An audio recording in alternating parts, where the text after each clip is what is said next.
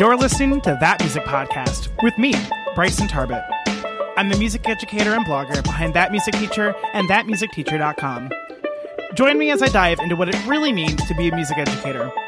I hope that you're able to find a nugget of inspiration each week as I share my favorite ways to create purposeful instruction through active music making. Along the way, you'll hear from some of my amazing colleagues as they share practical advice that you can apply to your own classrooms. So grab a coffee, sit down, and let's get started.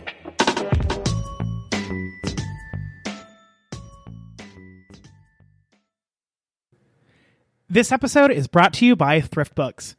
ThriftBooks.com is the largest online seller of used books in the United States. They pride themselves on offering the lowest everyday price on used books on the web, with over 13 million books in stock. Everything from classic children's books like The Little Engine That Could to the latest thriller by John Grisham. I've used Thrift Books for years now, and I can't recommend them enough. To save 15% on your first order, plus free shipping, go to thatmusicteacher.com/thriftbooks. Again, head on over to thatmusicteacher.com/thriftbooks to save 15% on your first order, plus free shipping. Oh my goodness, I cannot wait to share this interview I did with Megan Kennedy. It's all about using picture books in the music classroom and how that's important regardless of if they're kindergartners or fourth graders or anywhere in between. If you've been following me at all, you know that I absolutely love using picture books in my classroom to supplement and reinforce musical concepts while also promoting literacy outside of the reading classroom. So I was really excited to be able to talk to Megan today about how she uses the books in her classroom and kind of how she got started using them. Megan Kennedy is in her fourth year of teaching elementary music, the past 3 of which she's been in Georgia, teaching K-5 general music and chorus for 3rd and 5th graders. Before moving to Georgia, she taught elementary school music and band in New Jersey, where she grew up and began her music journey with a flute in the 3rd grade. Megan attended the Sunderman Conservatory of Music at Gettysburg College for her Bachelor's of Music and Music Education, and while in college, she spent her summers taking level 1, 2, and 3 Kodai from Westminster Choir College. Through these experiences, Megan discovered that her passion for teaching lies in the elementary music land, which is where she feels she can be the most creative with her students. This passion for elementary music education, mixed with her joy in connecting with other educators, led Megan to create her music teacher Instagram a few years ago. You can follow along with Megan at Music Mrs. K, where she shares daily life as a music teacher, lesson plans, materials, and book recommendations, which are shared in a weekly series called Music Book Monday. She also shared a series of rhythm call and responses and play-along videos on her YouTube channel, Music Mrs. K, which was created as part of an effort to create more free online resources for music educators in spring 2020. In conjunction with her social media presence, Megan loves working on her Teachers Pay Teacher store in her free time. Her store features elementary general music curriculum, lesson plans, and both digital and printable lesson materials. Megan loves connecting with other music educators online as Music Mrs. K. Hello, everyone, and welcome back to That Music Podcast. Today, I have my guest, Megan Kennedy, and we're going to be talking about how we use books in the music classroom and why that's actually a really important thing. So, Megan, thank you so much for taking some time to talk with me today. Yeah, absolutely. So before we get started, will you tell us a little bit about yourself? So where did you go to school? Where and what do you teach? And things like that. Sure. So I went to Gettysburg College in Pennsylvania for my Bachelor of Music Education degree, and I also played flute there.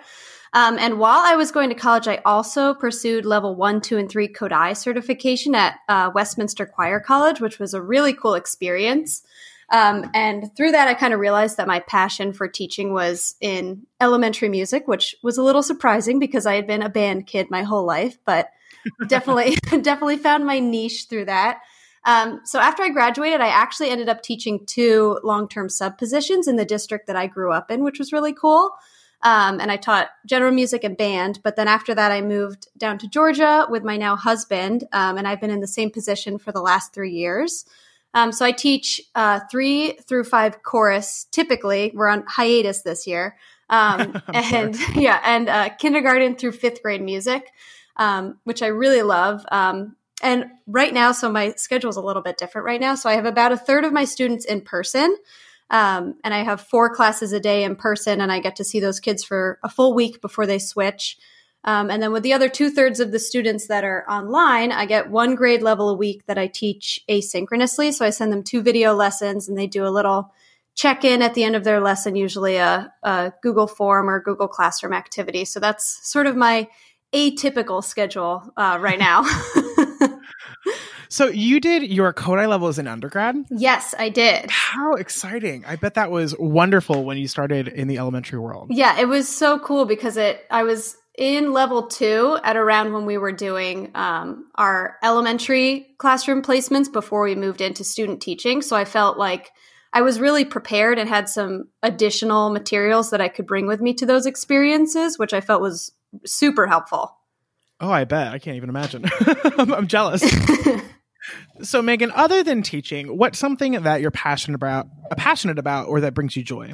So still music related, but a little personal experience with music is marching band is like one of the most amazing experiences that I've ever had in the world of music.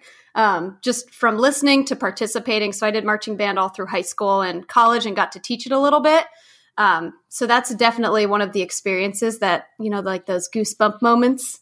That's one of those for me. And then just on the side, I love reading and crafting and doing lots of puzzles and playing games, which we've been doing a lot of recently. I'm sure. I absolutely loved marching band in high school. I actually started in 8th grade, which was atypical. Oh, cool. But my undergrad didn't have a marching band. They do now, but they didn't when I was there, so I wasn't able to do it. Although I'm not sure I would have had time to do it. So yeah. I feel like it's one of those blessings in disguise. Right. All right. So you talked about this a little bit, but what made you decide to teach music? Why was that the career path that you went down when you were deciding what to major in for undergrad? Yeah, so I kind of had always thought that I was going to be a teacher. But when I started playing flute, I was in the 3rd grade, and it was through the summer music program that my district did.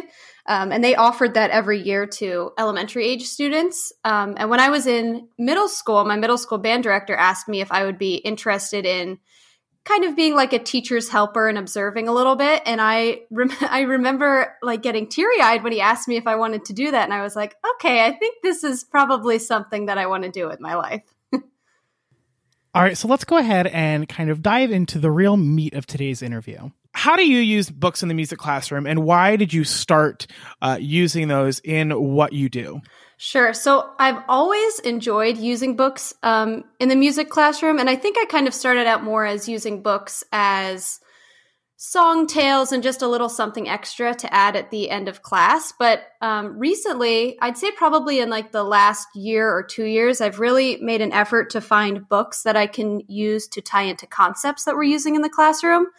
And I think especially with virtual teaching in the spring, I started really building up my library because I wanted to share books with my students more frequently. One, so that they could have them as part of the lesson, but also if they were looking for sort of a break from the regular routine of their day on digital learning, they could come to my website and just click on a recording I had made and read a book or listen to a story or something like that. So I've definitely started using them more purposely to either prepare a concept or to practice something. So, for example, in kindergarten right now, we're talking about the different voice types. So using books where students can identify singing voice versus a speaking voice, high voices and low voices, and then with the upper grades pulling out rhythmic concepts from the books.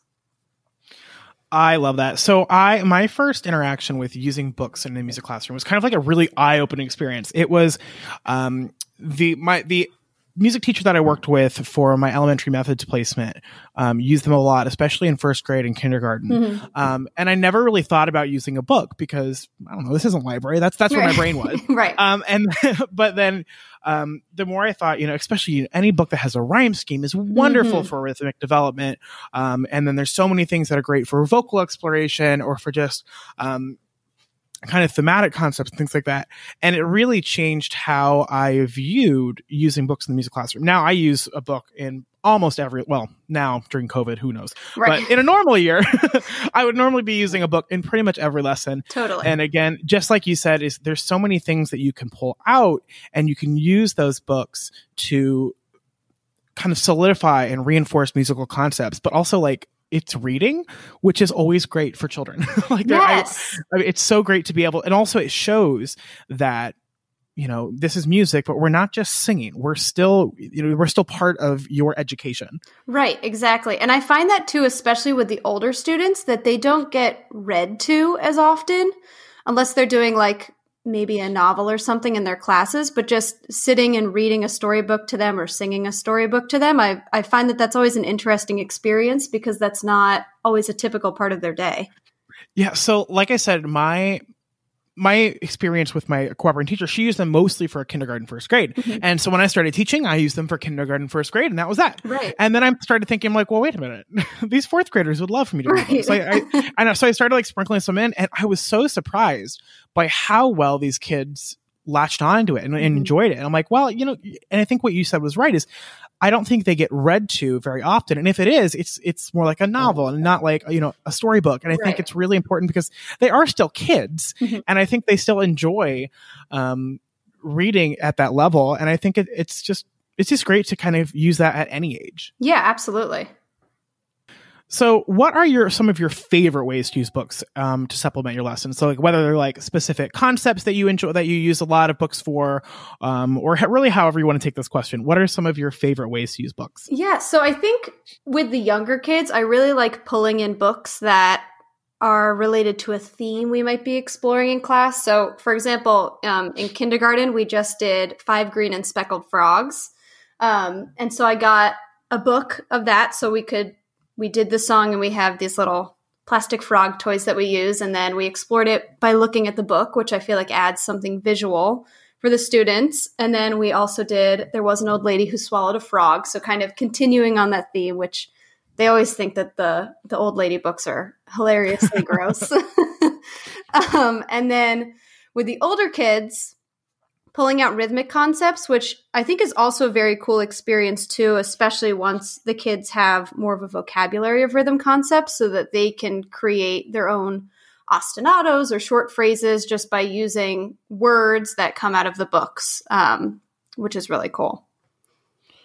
Yeah, if I were to pick, I love using them to kind of, they're really great for transitions too. Yes. So if you're doing something, one song, and then you're going to move into using Taz and TTs, finding a book that has a rhyme scheme that lends itself well to that. And it's just like this seamless connection. And especially if you can find something that has the same theme as the song that you had before it. So the song goes into the book and then the book goes into the rhythm, and everything just flows. Yes. And what's great about that is when everything just flows, the kids, there's no time for them to get like riled up. Right. they're just along for the ride. Like there's no time for them to get distracted.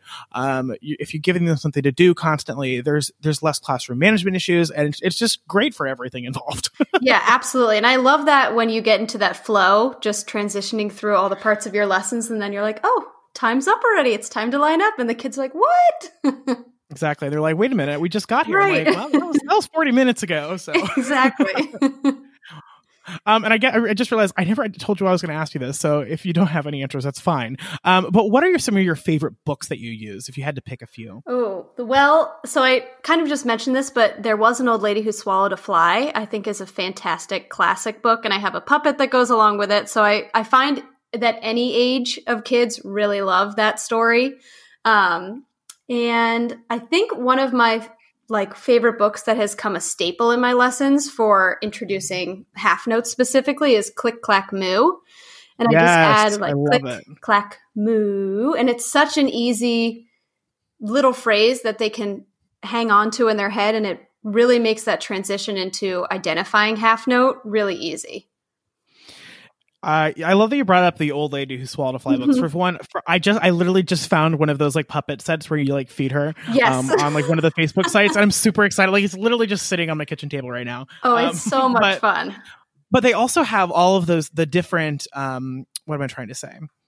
The different versions, like the different holiday specific or times of the year, and like usually you can get those for like $6 at a book fair or something like that. So I love using those, and the kids, you would think that they would get tired of the whole shtick, but like they love it. They're like, oh my goodness, it's a dragon now. I love this. Like I've never been more confused by how well they just love the different books, even when they're fairly similar. They're all kind of the same concept. And then if I had to pick my absolute favorite book, this was a book that I learned during my student teaching, and I use it for my Ta and TT.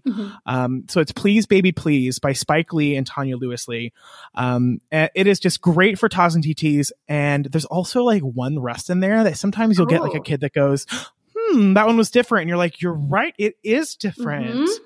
But basically, it goes through the story of this baby, and every page ends with please, baby, baby, please. Or they just kind of rearrange that. So it could be please, please, please, please, or baby, baby, baby, please. So it just kind of goes through it, and it's great. And the kids love doing it. And then again, there's that one secret rest in there that you'll see. I love saying, I think it's like, please, baby, please. And you kind of look around, you see there's a couple people that are a little uncomfortable that there wasn't an extra beat in there. And it's just great to kind of gauge where everyone's at, like in their oral like development. Right. But that's one of my absolute favorite ones. I use that typically in first grade for my TAs and teaches. And then sometimes I bring it in for once we've established a named rest in later years. Right. Oh, that's great. I'll have to write that one down. I hadn't heard of that one before. It is my absolute favorite book. So what do you say to teachers or students that say, well, this isn't reading class, or, this isn't library. Why are we using books? Yeah. So I think I would just remind them that, we can use books in really any part of our lives. They explore so many different topics, and just the importance of reading too, and that should be not something that students only get in a specific part of the day, but something that they're able to practice and be exposed to throughout their day and throughout their lives. And I think too, especially going through the different age groups, in kindergarten, first grade, they're working on spelling and tracking and putting together sentences and reading, slowly moving into longer books. And with older kids, being able to analyze plot and identify characters. So I think that there's a lot of different skills that can be pulled out of just the experience of reading, regardless of age or what the special or time of the day is. Exactly. For one, that's just one thing that your administrators are going to love using literacy. Right. Like, we just had our readathon, and normally it looks very different, but this year we just did a bunch of drop everything and read. And they're like, will you be able to, do some reading in your class on this week? I'm like, yeah, I always read. I'll bring an extra book in. We'll be fine. Right. But again, I think it's really important that we show our students that books are not just for reading. Sometimes they are for knowledge or enjoyment, or there's so many other reasons to physically pick up a book and start reading. Yeah, absolutely. And something too with books that I've really tried to focus on in this past year is finding books that represent the diversity of students that I have in my room, which I think is a really easy way to help your students be able to see themselves as main characters. I know there are a lot of books that just have animals as the main characters, but I've definitely made it one of my goals to increase those books in my classroom library that feature either fictional characters or real characters, so we can explore different musicians and we can read them in a book and then listen to their music too. So it can be really this whole encompassing experience for our students. I love that you brought that up, because that is such a big deal. For so many reasons. Just having students that feel like they can relate to the characters in the book. Yes. That their buy-in immediately goes up. And the ability for them to feel represented and have their life experiences validated is crazy. And I think that's something that we really need to be aware of, because it's so, honestly, it's really easy. Yes. It's really easy to find books that isn't just about the same kind of person every time. And it doesn't take this huge time out of class to talk about, how we're different. It's just, hey, this is another person in another situation. Right. And we're just going to read this book, and it's just not, it's validating they're represented. And I think that's something that there's a little bit of a tide moving that way. Yes. I know my district just got a grant for K-12, basically to find books that deal with different life instances. So there are certain categories, people of color, LGBT, socioeconomic status, but basically we're filling in the gaps of our classroom libraries, our school libraries themselves, and just so that there are books that are available that validate the life experiences of our students. Oh yeah, that's fantastic. One thing that pops into my mind is I had a fourth grade teacher share that they were reading a book. I can't remember what book they were reading. But basically the main character lived in a trailer home, and so do a decent amount of my students. And this student was so surprised that they were reading a book about someone who lives in a similar situation that they do. I promise you that student is going to remember reading that book for a long time. Oh, totally. Because they were validated. They were part of that experience. It wasn't something that they had to picture themselves in. It was the situation that they were living. Yes, absolutely. That's so important too, not necessarily that every time our students will tell us that they value those experiences, but that, students recognize when they're represented and when they're not and how they're being represented. So that's so important. So here comes a question that I need your help on. Okay. Do you have a way that you organize your books or your classroom library so that you can find what you need without going crazy? Yes, sort of. So that was something that I did while we were all home, virtual learning. So I went through all of my books and I put a sticky note on each book and wrote down what concepts or themes or different ideas could be pulled out of those books. And then I put it all into an Excel sheet, one, so that I can keep track of which books I already own. And I also have some books that belong to my school. So I kind of went through and was able to organize which books were mine and which books belonged to the school. But also so that when I revised my curriculum this summer so I could go through and plug in those books into the different areas where I saw that those themes or those concepts came up, which has been great because now I can just go into the Excel sheet if I need something extra and I can just look and see, okay, I want a book that is going to review colors or something in kindergarten. And I can just go to that section, find the books, which was definitely time consuming, but I'm definitely finding that valuable now. So yeah, mine, I tried to something similar to an easier, like not as in depth. Basically, I have mine sorted by like songs to sing, songs that have rhyme schemes. And then I think I have like a holiday, a composer, and like an instrument bucket. Have you ever used the Book Buddy app? I have not, but I've heard of it. Yeah, so I started using it and then my phone exploded before I could back it up and I was just so frustrated and I just didn't try it again.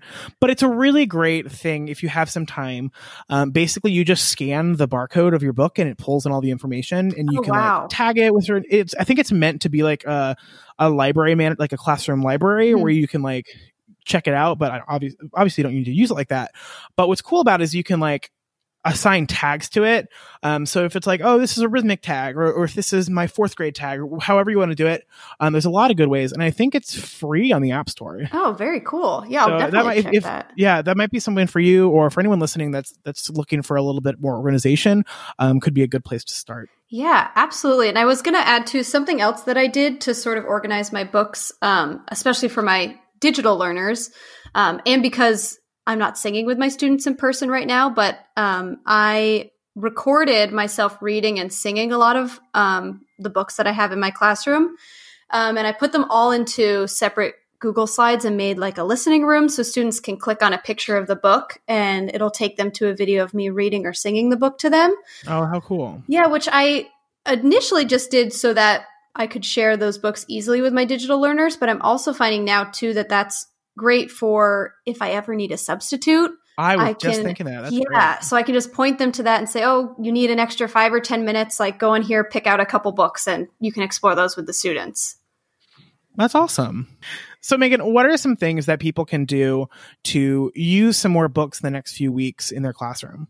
Yeah, so I mentioned this a little bit earlier, but I think a really easy way to get started is by pulling some books that you currently have and seeing if there are any rhythmic concepts that you can pull out of those books, just taking some key words from the books or key phrases and creating little short ostinatos or something that you could do with your students. There are also tons of lists online of good like starter books to have for your classrooms that you could probably find in your school library, or if you're able to get to your public library. I find that that's a really good way to explore books before you add them to your own classroom library. And then also I found recently like websites where you can purchase digital books and you can share those digitally, which I think is a really easy way to get books into your hand instantaneously. So that's been really cool too, especially with digital learning. For sure. So I know that I have a few blog posts on my blog, thatmusicteacher.com, that I'll put in the show notes that are about, the books, some of the books that I use and in my classroom. But there's so many out there. It's like if you went to Pinterest and just searched books for the music classroom, you would find so many there with that. One thing that I want to bring in, I know you talked about like finding books digitally or going to the library. I know I bought a lot of books my first few years of teaching. And it's really easy to go on Amazon and get them because you can get them really quick, but you're probably going to overpay, honestly. Right.